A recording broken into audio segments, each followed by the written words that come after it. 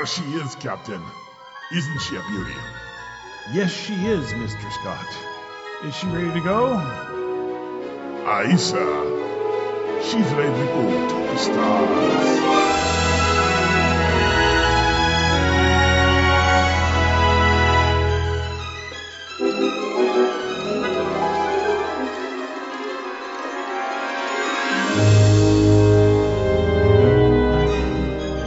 This is the TriTech Games Podcast. Its mission to seek out new ideas, find new games, and to boldly bring the awesome to your game. Mr. Scott, Warp 9. Aye, Captain.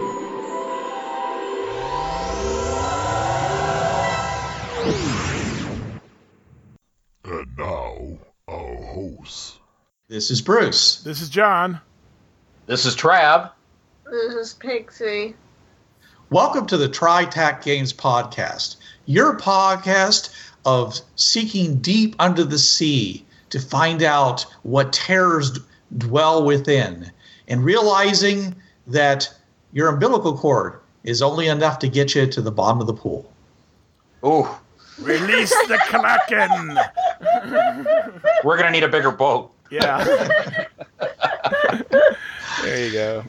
Welcome to the TriTech Games Podcast. This is a follow-up to our earlier podcast where we talked about Bureau 13 and adventures that could take place underwater, especially under the sea.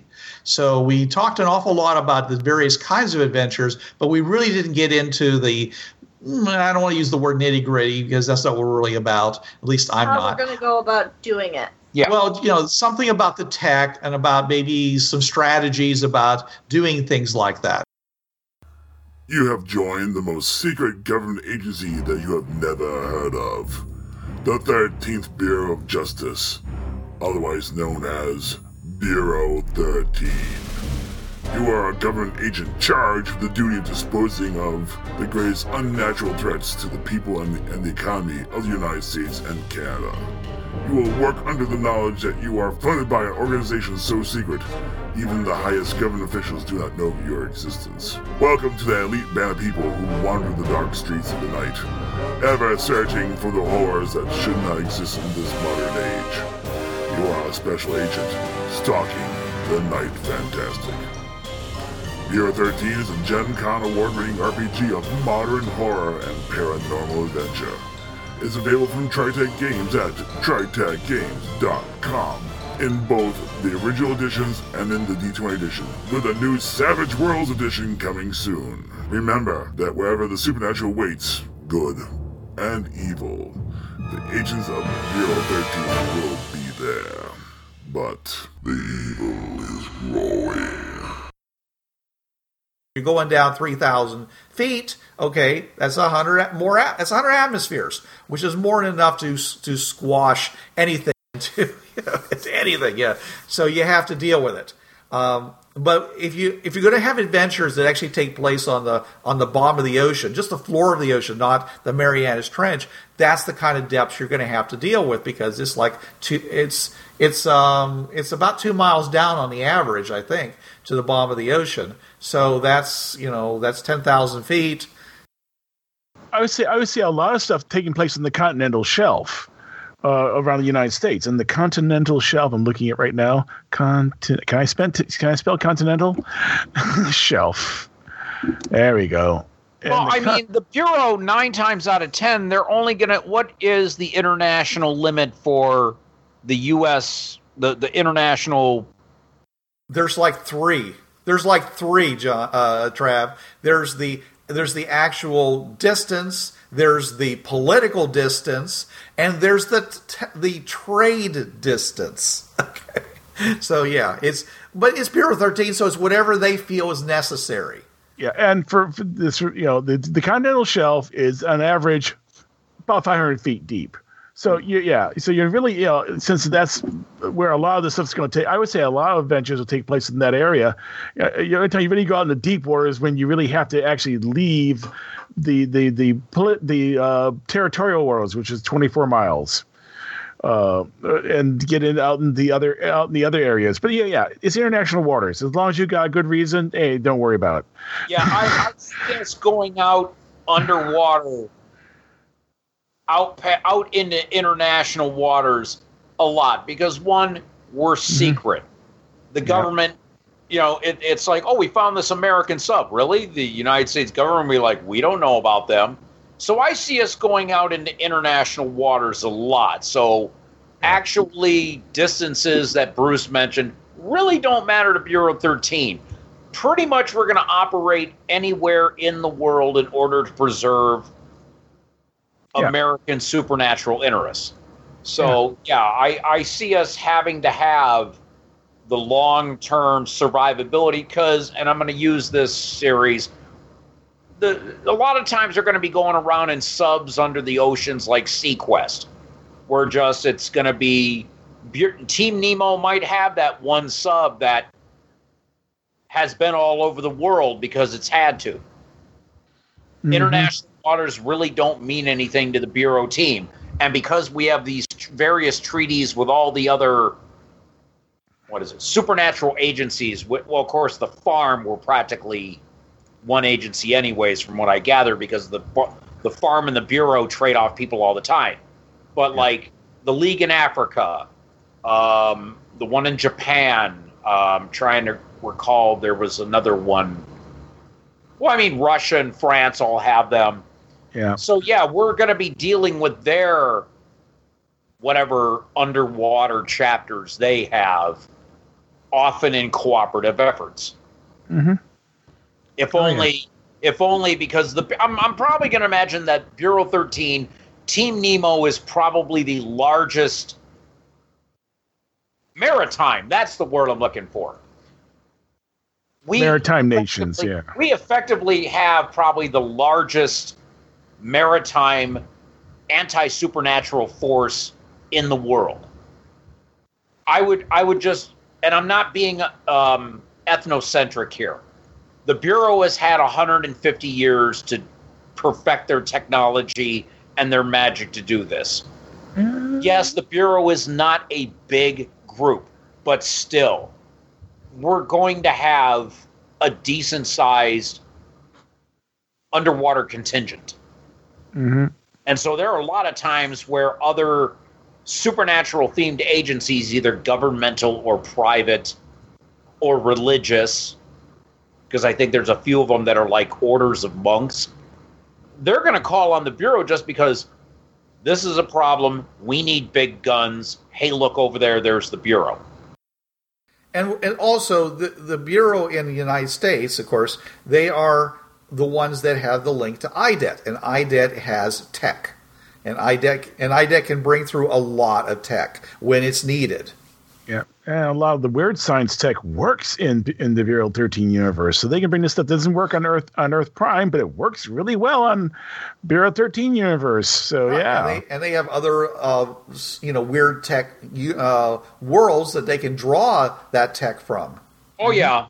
Oh God, yeah. Talbot? Oh no, she's file. She's got a file on. Oh, we need this. Well, let me. We're going to need this. Well, okay, we have this. I mean, granted, time will be the problem, but I'm sure that Colonel Talbot has offered suggestions on, well, we could do this, or you see that this might be a problem. Let me make some quote-unquote phone calls, and I'll get back to you. So, I know that Colonel Talbot's probably got a whole bag of tricks for interacting in underwater environment, considering that a lot of Earths out there are water worlds. Oh yeah, I mean, there's I just was watching a anime that takes place on an Earth that basically is a water world, but they also have all these super high tech submersibles as well. Would that be John? Would that be Gargantia on the Verdurous Planet? Yeah, that's the one. I've seen up to episode 7. That's pretty good stuff. Yeah. Yeah. So there's definitely worlds out there they can get, tech that, no problem. They also, there's at least one world out there where they go, okay, you need a submersible. So up come these 3 teenage Japanese girls wearing guns and torpedoes and undersized and masks and going, "We're submarines," and they are. There's a world there where if they're properly scaled, they would be gigantic, but they're girls. John, if we're talking this, just one word I want to go underwater: chamber. I'll leave it at that. Seeing you know what I talk about. Anyway. Yeah. Anyway, but yeah. The bureaus. I mean, of course, there are. I would say the Brits would say, "Yes, you're very good with your seafaring, which we've been doing for far longer than you have." Well, that's right. Victorian Earth has quote unquote. I'm talking the Brits on Earth 13 universe, and the French go, well, but we had Verne. Verne worked for them. He just simply, he was a disinformation person. Yeah, so there was the Nemo. They're named after a real person.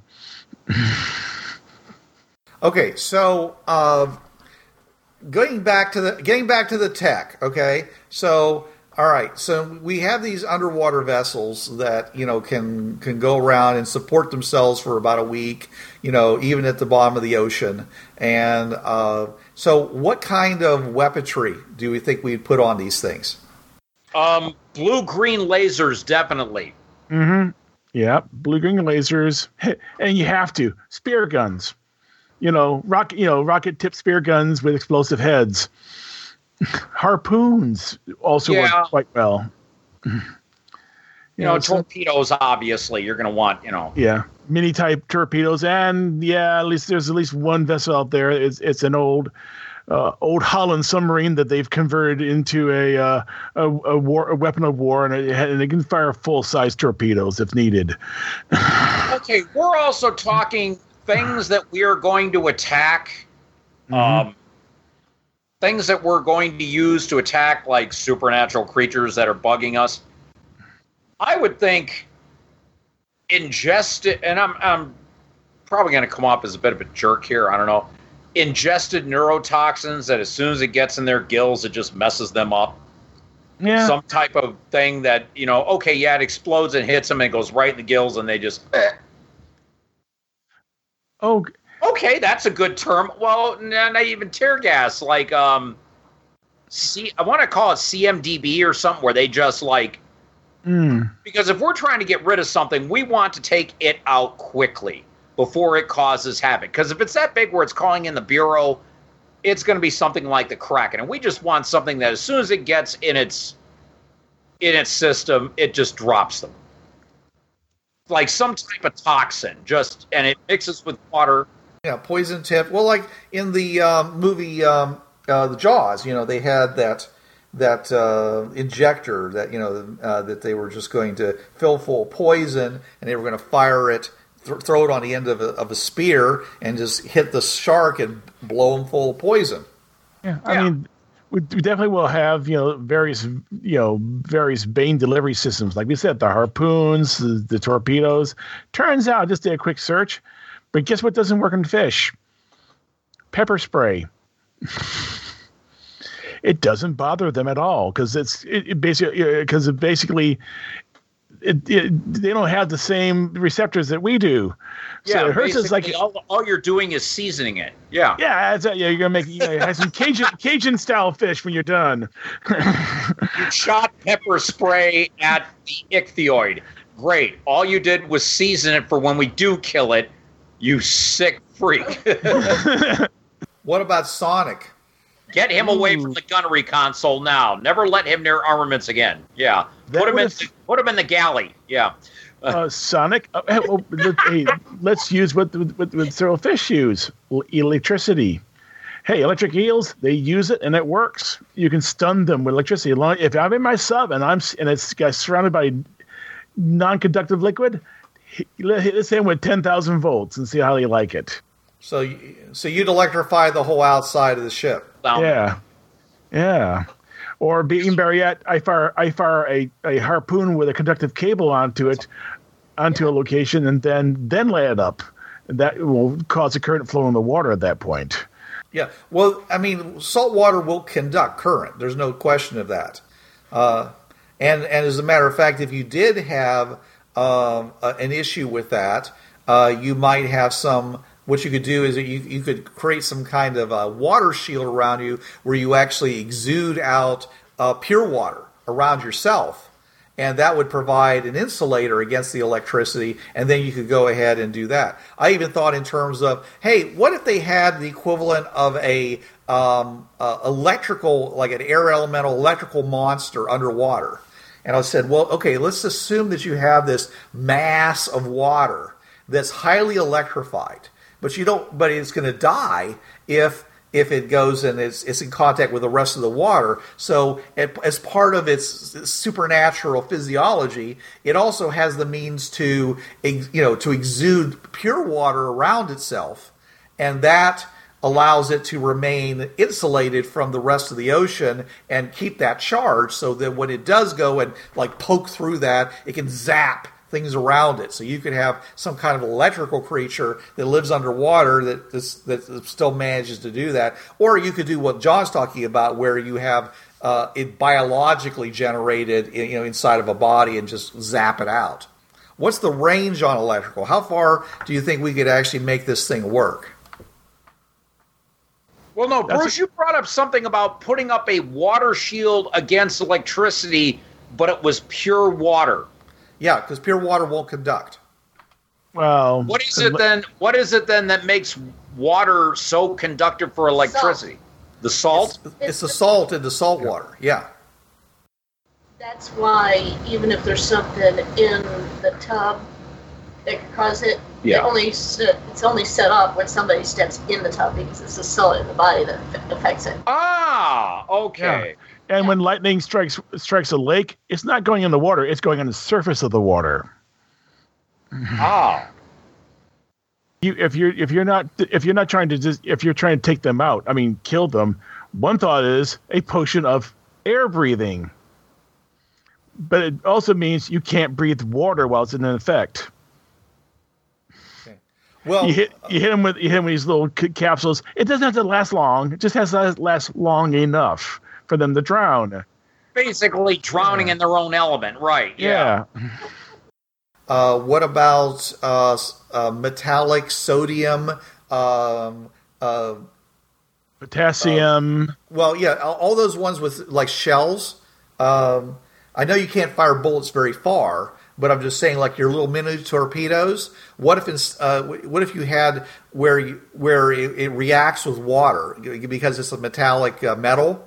A metallic sodium or metallic potassium. Yeah, and you just basically just jab. Well, magnesium doesn't do that, but you just jab it into a creature, and it gets inside, and it literally just burns them out from the inside. You get what you were talking about. You get your seasoned fish. Because it basically cooks from the inside out. The inside, it's cooking them as well. Yeah. Then you add the pepper spray. Yeah. Yeah. So sodium, potassium, cesium, all these react, and as you get in the higher atomic numbers, they react really well. In fact, I think cesium is unfortunately is radioactive, but but potassium bullets would. In fact, I saw a guy do a YouTube video, where he basically made liquid metal bullets. Basically, it contained potassium inside a hollow point bullet, and he shot a watermelon. It exploded. So I could imagine putting a reactive metal into these mini torpedoes and hitting something, and it's going to react, and boom. Yeah, we're talking about things that might, unlike what we could do in real life. If you've seen the movie Runaway, where the guy had the bullets that actually could chase people around. Underwater, that actually makes sense because things can't move as fast as they can in the air. So and they're moving against a medium that's so resistant that you can use that to divert your path as you wish. With mini fins and stuff like that. So you have these tiny torpedoes that are rocket powered or whatever you want to use, and they could have these so they're moving instead of like a couple thousand feet per second, they're only moving a couple hundred feet per second. But still, that's awfully darn fast underwater. and you'd be able to have these little things do that, and you actually could have a gun that actually fired these things, and it would be pretty darn cool, I would think. I hate to say this, during World War II, the Germans did have wire-guided torpedoes. Yeah, and the minerals we're talking about is lithium, sodium, potassium, rubidium, cesium, and francium. I would say either sodium or potassium bullets or potassium loads in your Bane torpedoes would be the best choice. It's starting to sound like a Tom Lehrer song. Yeah. I would think that sodium would probably be the best choice, only because at the end of it, you end up with sodium, which is already in the water. So it's not that big of a deal. You end up, and it becomes environmentally friendly. Well, there's also potassium in the water, too. Either one of those would be just fine. Potassium is more reactive than sodium. Okay, well then, fine. Use potassium. After all, we're creating a weapon here, aren't we? So, all right. So we have that. We have the thing that, like you say, the magic thing that'll make somebody all of a sudden not be able to breathe water. And that incapacitates them, possibly a neurotoxin that can incapacitate them, electricity that can incapacitate or kill them, of course. All these things, it's a matter of degree, or kill them. And you're talking about sonic, and sonic weapons would work also. I mean, that's, and I think dolphins use this, but they use it up close on fish. They can actually hit them with a sound beam to sort of stun them. Well, usually they hit them with their noses, but okay. Maybe I've never heard of that, but okay. But there certainly could be creatures underwater that can do that, especially in the Bureau 13 universe. That may be exactly what they do. They swim up to a boat, and they use that sonic thing to stove in the hull of a boat, which isn't designed for that kind of pressure. And that's how, and then the boat sinks, and they get to have dinner. Because human beings are a lot less. I don't know if you've ever watched fish at like a coral reef or someplace like that. These guys are amazing. They are literally microseconds from being eaten. They're swimming around, eating their little food or whatever, and there's another fish trying to eat them the entire time. And they just barely swim under this, or just barely swim under that, or in this hole or that. It's a dance of death. So if you're a fish, aquatic type creature, feeding yourself, unless you're literally grazing on underwater plants, is a lot of work all the time. Human beings, man, you get them under the water and they just go limp. And they're easy to eat after that. I can see where we would be very desirable, and those big cruise ships, holy cow, that's like a kegger and a half. Well, all you need is a bunch of gillmen looking for a date, and hey, there you go. Yeah. So I mean, just jumping up on the ships at night and just taking their crews just because you're hungry. I mean, it is morally, of course, bankrupt. But it's still, I'm saying, is that human beings are lousy underwater. Why is it was a craze for a while. There was this fish that would eat dead skin. So there were spas that you put your feet in these ponds, and the fish would eat all the skin off your feet, all the dead skin off your feet.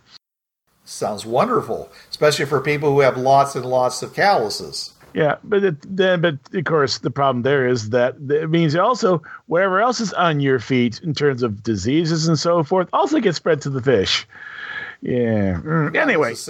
But the point is, it's going to be in the water, so yeah, you definitely you have to have some kind. They would have to clean that water that the fish are in, hopefully, on a regular basis. Hopefully, I don't know. I mean, those spas where they do the mud stuff. I'm like, who's been in that mud before you? Lots of people.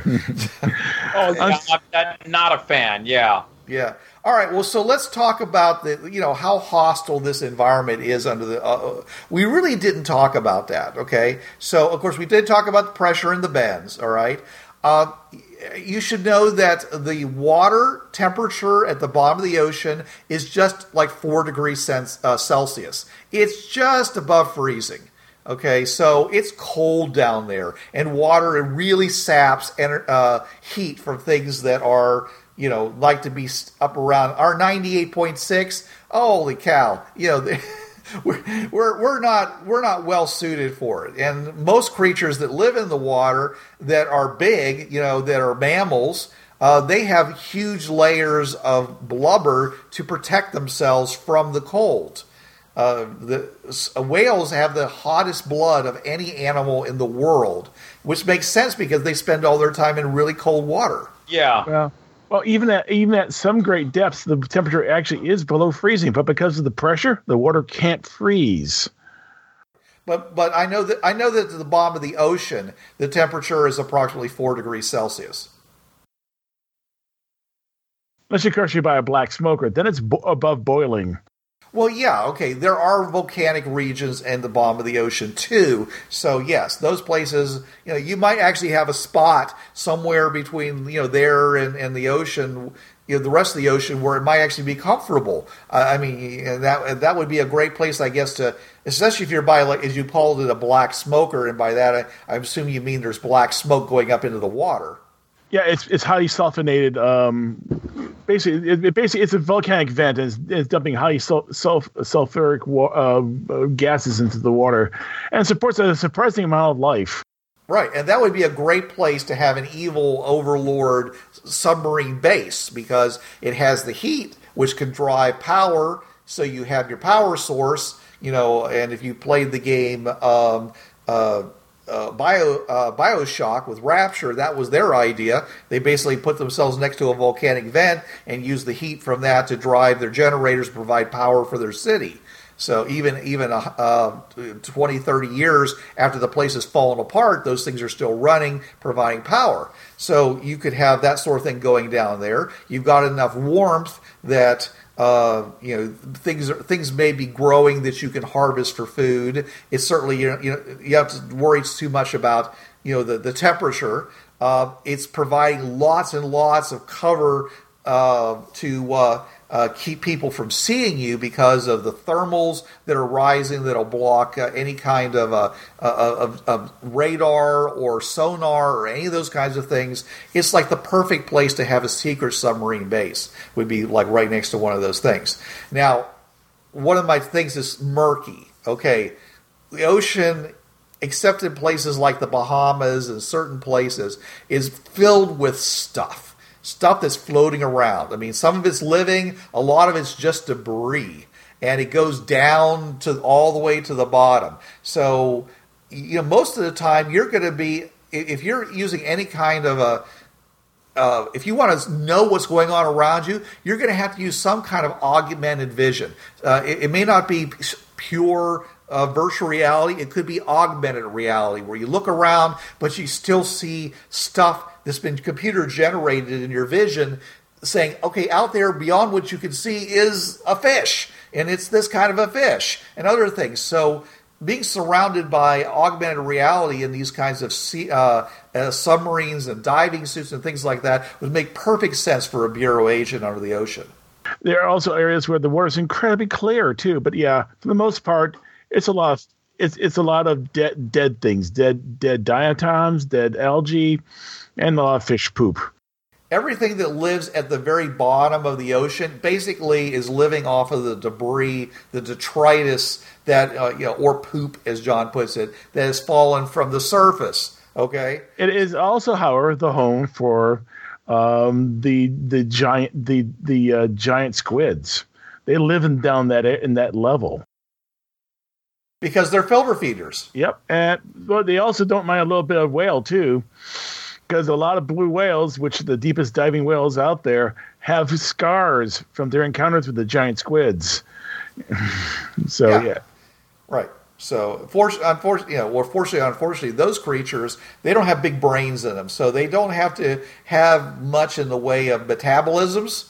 So they actually can live off of detritus and things like that. We humans, because we have our big brains and we have our lot of sugar that needs to be in our system to keep all that going. We have a fairly high metabolistic requirements for our size. So we would be one of those guys. We would be predators. We would be carnivores. I mean, because that's the only way to get the meat, the protein, and the calories that we need. Whales, okay, they can do it because they go places where there's, stuff that they can harvest, but they have these humongous mouths that they filter that stuff out and swallow it. So they're basically like giant sea cows. they're basically harvesting it. But we're not. We're small. Our mouths are very small compared to our rest of our bodies, no matter how loud we seem to be. And so we need a nice concentrated food source. So creatures that are like us, intelligent creatures primarily, creatures our size, mermen, whatever we want to think about that, supernatural creatures, they're going to be eating food. Probably they're going to be carnivores. They're going to have some kind of a place where they can eat. Now, when you get down to the lower depths, I'm not sure what the actual depth is. There is no visible light down there unless it's being generated by something else. Light from this, how far down is that, John? 200 meters. Okay, so that's 600 feet, essentially. All right, so that's the worst. Okay, down there everything is blue. Okay, but really growing stuff, that only happens within like the first 100 feet at the most.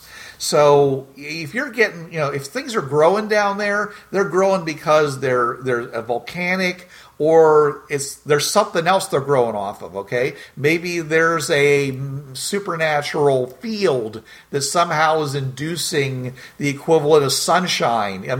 To these plants. Maybe these plants grow off of psychic energy. There's got to be some kind of ecology down there at the bottom of the ocean if you're going to have things living down there, especially civilizations living down there. If it's anaerobic, methane sinks. Frozen methane sinks down there would be a great source of food for anaerobic bacteria, and then the other things feed in the anaerobic bacteria, and they get bigger and bigger. That's what's happening around the black smokers, is that there's plankton and other things that live off of sulfur that they're then eaten by these worms and eaten by shellfish. They all are surviving off of this sulfur cycle instead of a photosynthesis cycle as we do up to the surface. Okay, but ultimately we can expect, if we go down under the ocean to any great depths, that any life that we find down there is going to be carnivorous. That we have to deal with. Okay, so it's either going to be something that produces an electrical charge that kills its prey, and which it then can go and just pull into itself and eat. Like a snake does, okay, or it's going to have big teeth, to rend things apart, and claws. It can take any form it wants to, because you don't have to have bilateral symmetry down there. You're literally in a weightless condition. So, but we can, there could be giant dinosaurs down there. But the point is, they're going to be eating animals, and that means they're going to be moving pretty fast, or there's going to be a lot of plants. Like say, it's going to have to be a rich environment for some reason. Either it's supernaturally there because of magic, and it's just stuff is just growing down there, because it's right off of a ley line and it's powering the growth of underwater creatures, and so you can have this civilization down there. But the people on the surface, they're going to have no idea that's down there, because they're not going to be able to see it. It's not, there's no light down there, and sonar just gets damped out because of the depths. They do have these things that can go and map the ocean bottom, and you're used by oil companies and such, because they're trying to find places that look good for doing oil,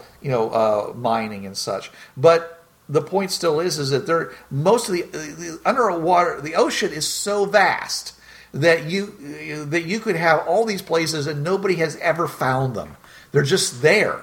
And they could have their own protections against the surface dwellers. They could have magic that reflects back any kind of a sonic or whatever, with an appropriately bumpy, bottom appearance to it. And because they say they're not using light to do it, so it doesn't even have to look. It doesn't even obscure their own vision. It just has to obscure sonic types of stuff, whatever we're using to kind of detect stuff.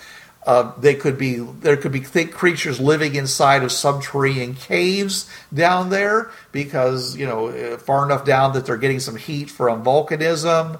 Again, it's the same thing with you talk about underground civilizations. You've got, as long as you've got enough heat for things to grow, then you've got fungus, you've got, plants that grow off of that. You can have a whole, ecosystem operating under there. The air in the water as you go down gets less, but that's in a realistic world. If you're talking about magical environment, I'm sure they have something that keeps lots of oxygen in that water as well. Oh, yeah. I also imagine that, and we're talking, this is the deep sea environment. Totally different things like for the Great Lakes. Great Lakes are freshwater. So and for the most part, fairly murky. And it's even more murky, I think, than because of all the silting from the various rivers that feed into them. Yeah. So, and some of them are actually quite deep. Lake Superior is one of the deepest freshwater lakes. I think John, I think Lake Superior is the deepest freshwater body on the planet. Yeah, so you have the same problems there. Only it's now all freshwater, so you're gonna have some different things, and also we're talking Native American spirits living down there too, and various things. So, but yeah, and it does get cold, and yeah, it gets cold there too. And if you're out there in the winter, in fact, that's actually something you can consider. Even with the temperature going up, it still freezes over in places. Oh no, John, mine and Pixie's co-host on our show. Walks with Silent Feet spent 2 years, I think, at Lake Superior State, which is up in the UP, going for a geology degree. That water, she told me, was ice cold even in the summer. Well, I'm talking about, we're talking all this when you have nice open water. What do you do when it gets frozen over, like it does do sometimes? I mean, it was when I was a kid. It was notorious in the thumb region. In the what was that bay? What's the bay called there? Where the thumb is? Saginaw Bay. Saginaw Bay. It freezes over completely. It freezes so thick it'd be like 2 or 3 feet thick, and people would drive out there and set up their fishing huts and go fishing in the lake. Oh no, I know. Yeah, remember, I'm a native here too. Yeah, the ice fishing. Oh yeah. Yeah. So it's quite in the Great Lakes. You have the problem of the lakes in various areas freezing over, and now we got to get to the surface. Where are we? 1,000 feet plus 2 feet. And that 2 feet solid ice. So that's thing, But in that, we're talking Bureau. I got tennis. Water freezes, it expands. So yeah. And being a Bureau agent, they got at least you got your tennis shoes. You always bring a tennis shoe with you, so you can stick it on the ice and blow a hole through it if you have to get out. Yeah. Oh, yeah. Sorry about that. Excuse me a second. I have to cough. There we go. I didn't cough on the phone on the speaker. Yeah, freshwater will have its own issues, and there's a lot of life there. In fact, there's probably a lot of life because they're being fed from the rivers, and we haven't even touched on the rivers. The Mississippi, the Columbia, the Ohio, all the Hudson. All these rivers also have their share of trouble and problems. Right, but they're still going to be following the same kind of stuff we talked about for like the relatively shallow depths around the continental shelf. Yeah, in fact, most rivers are not going to be much more than 50 feet, 60 feet deep in some cases. Yeah, even though the Mississippi may be a mile wide, it may only be like about 50 feet deep. Well, yeah, remember Mark Twain when he was, Sam Clemens when he was a riverboat captain on the Mississippi. Mississippi riverboat captains, because they went up and down the same route all the time effectively. They got to know where every sandbar and every shoal and every, deep part. They knew that stuff like the back of their hand because they had to. There's nothing more embarrassing than being a riverboat captain and all of a sudden you hit something because you didn't realize it was there, the same route that you travel all the time. These captains knew every inch of that river bottom, where to go, where not to go. But yes, parts were really, really deep, and others they just navigated around to get through it. So, yeah, or at certain times of year, you're not going down that branch of the river. Yeah, not in that boat anyway. Right. And of course, rivers are notoriously far more murky, because of all that silt you talked about, all the runoff. So, even 10 feet under the water, most of the time you can't even see what's there. So you can have all kinds of critters that are under there that are literally they're looking up. They can't see you, you can't see them.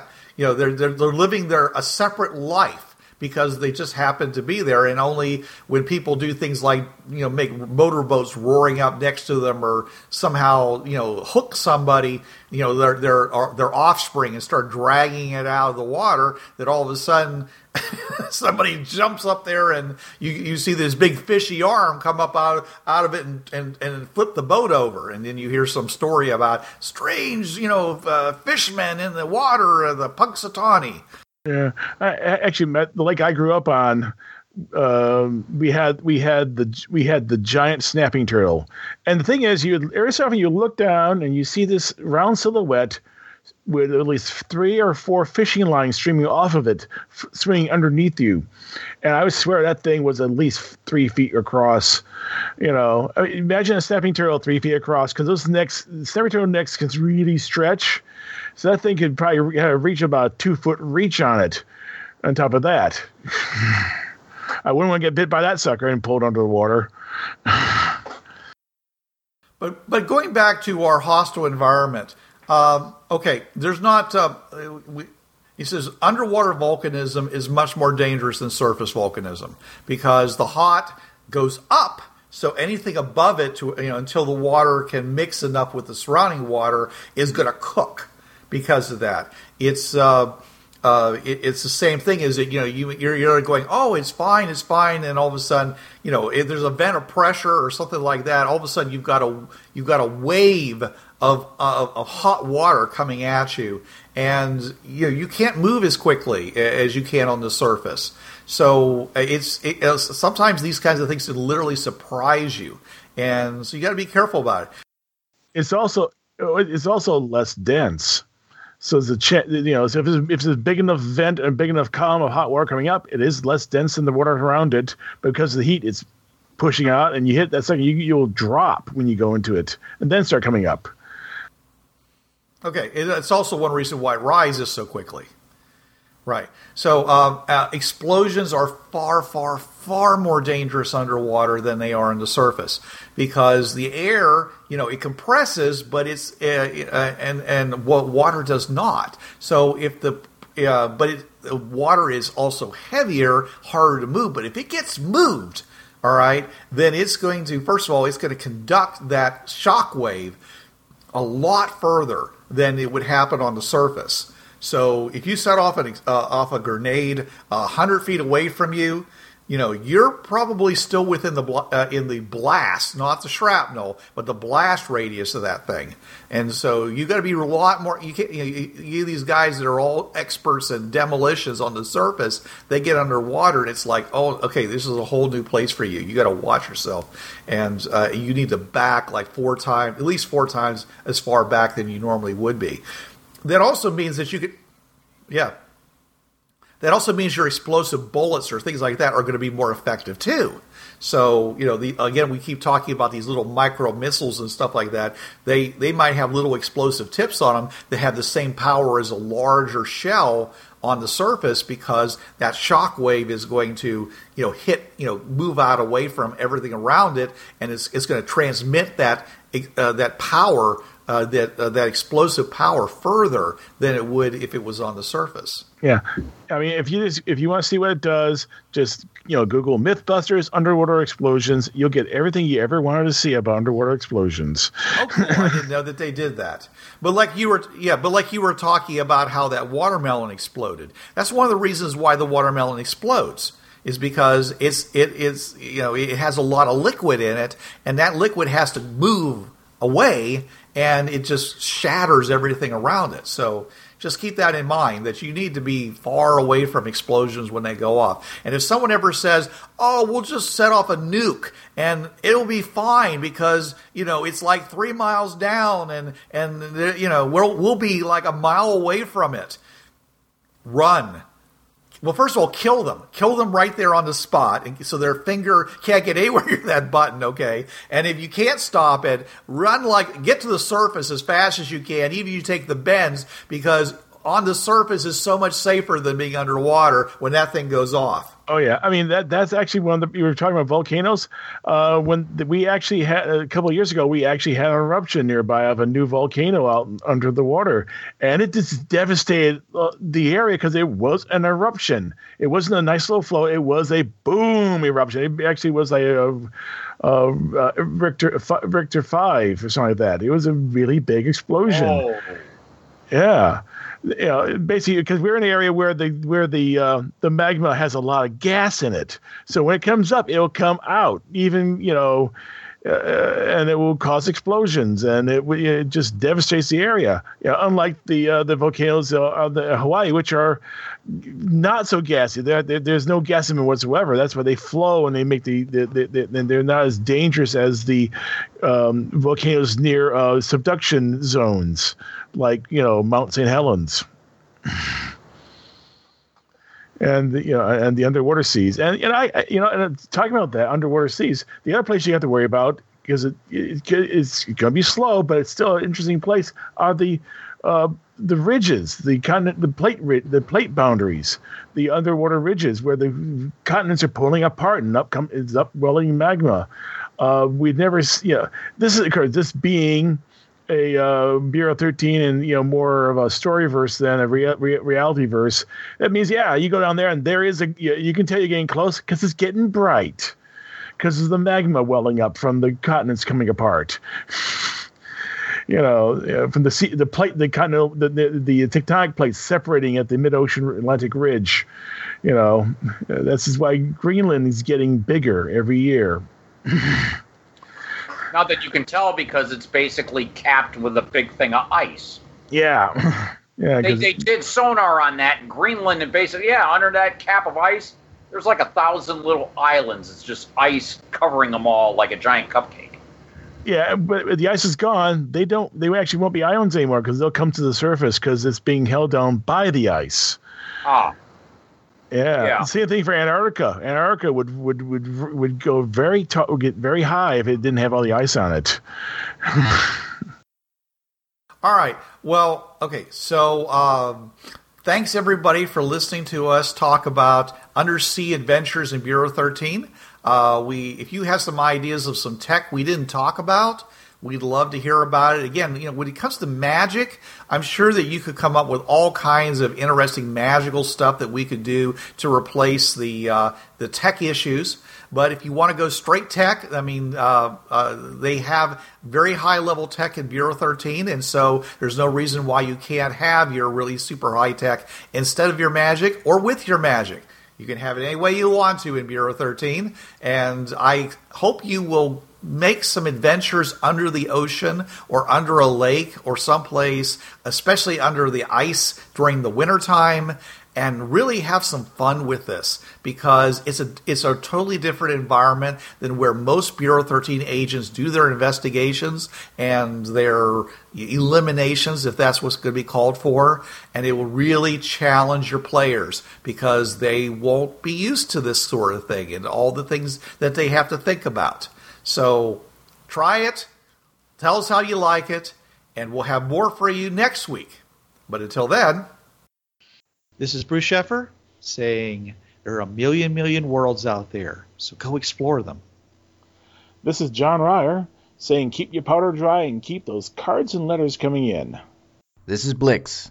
Don't hate the game, hate the players. This is Richard Tahoka.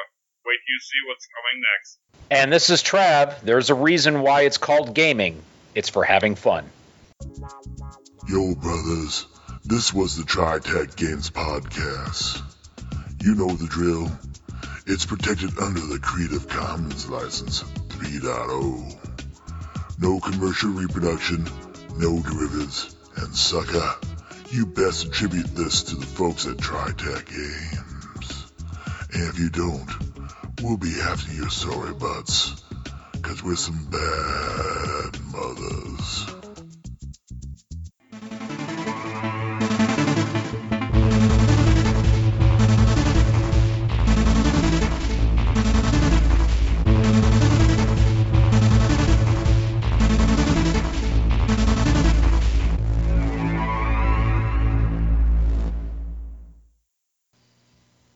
Hi, this is Trav from the Travcast. Listen to me Tuesday nights, 8 to 10 p.m. Eastern on listen.dementiaradio.org:8027.